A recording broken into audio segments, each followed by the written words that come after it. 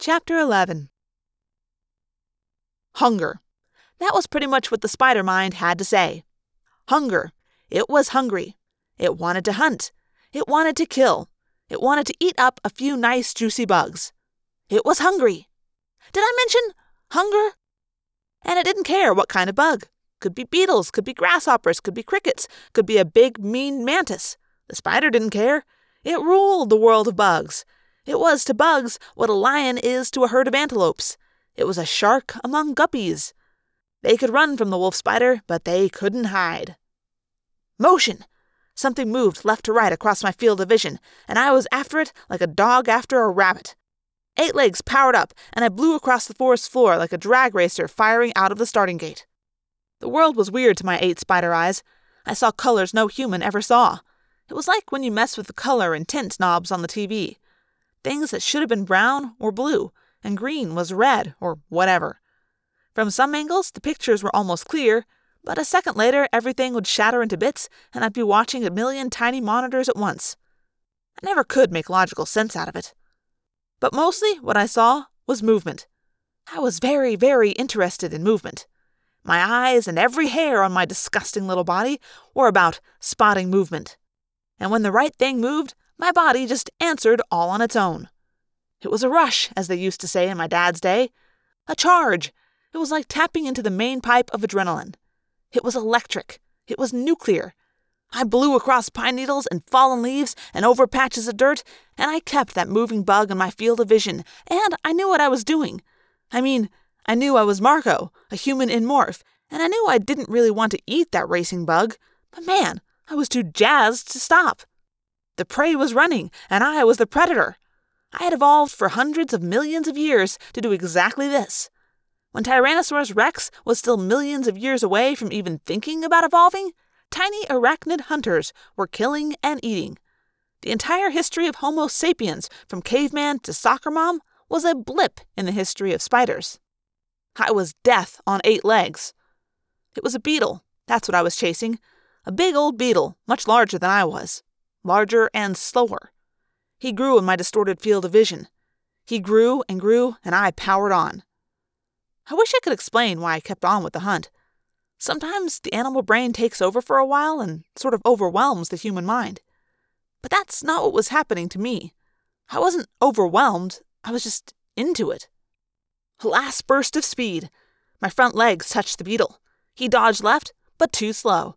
I clambered right up on his back. I positioned my jaws with their deadly fangs, and... Marco, what are you doing? It was Axe.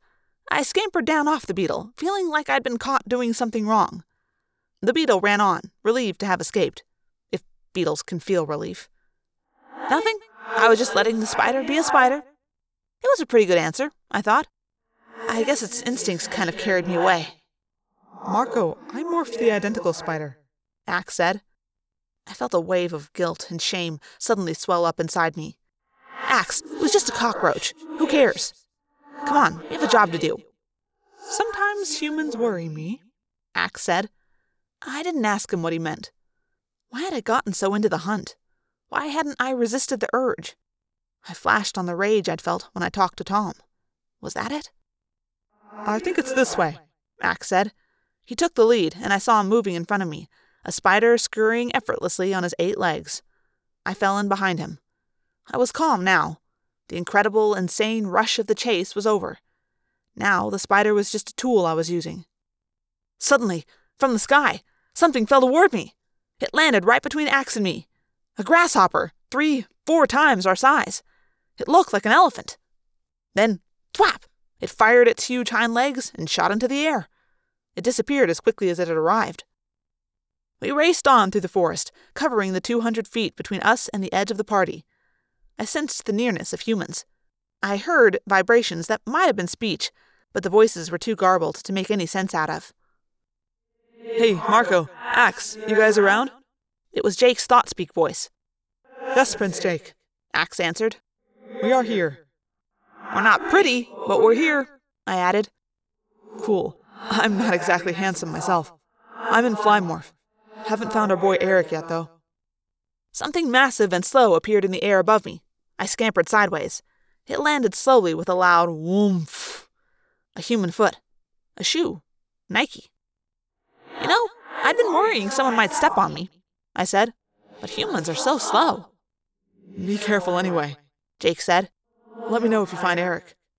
I don't know how I'm supposed to recognize him, I complained. These spider eyes aren't good at seeing distances, and human heads seem to be way up in the clouds from where I'm crawling down here. But Axe and I went on, skittering swiftly through a forest of huge, slow-moving legs and feet. Then, right in front of me, I saw it. It looked like a bare human foot, except that I could see through the skin, through the toenails. With my 8 strange, distorted spider eyes, I could see right through the electronic haze of the hologram. I could see what was beneath the hologram. I saw what looked like interlocking plates of steel and ivory. The foot had no toes. In fact, it wasn't shaped like a human foot, more like a paw. It was not human, and everything in my tingling, buzzing, hyper-spider senses told me it was not alive. Axe? Yes, I see it. What is it? I do not know. It looks like a machine almost, like it's made out of metal. Yes, Axe said. I think your friend Eric may be an android.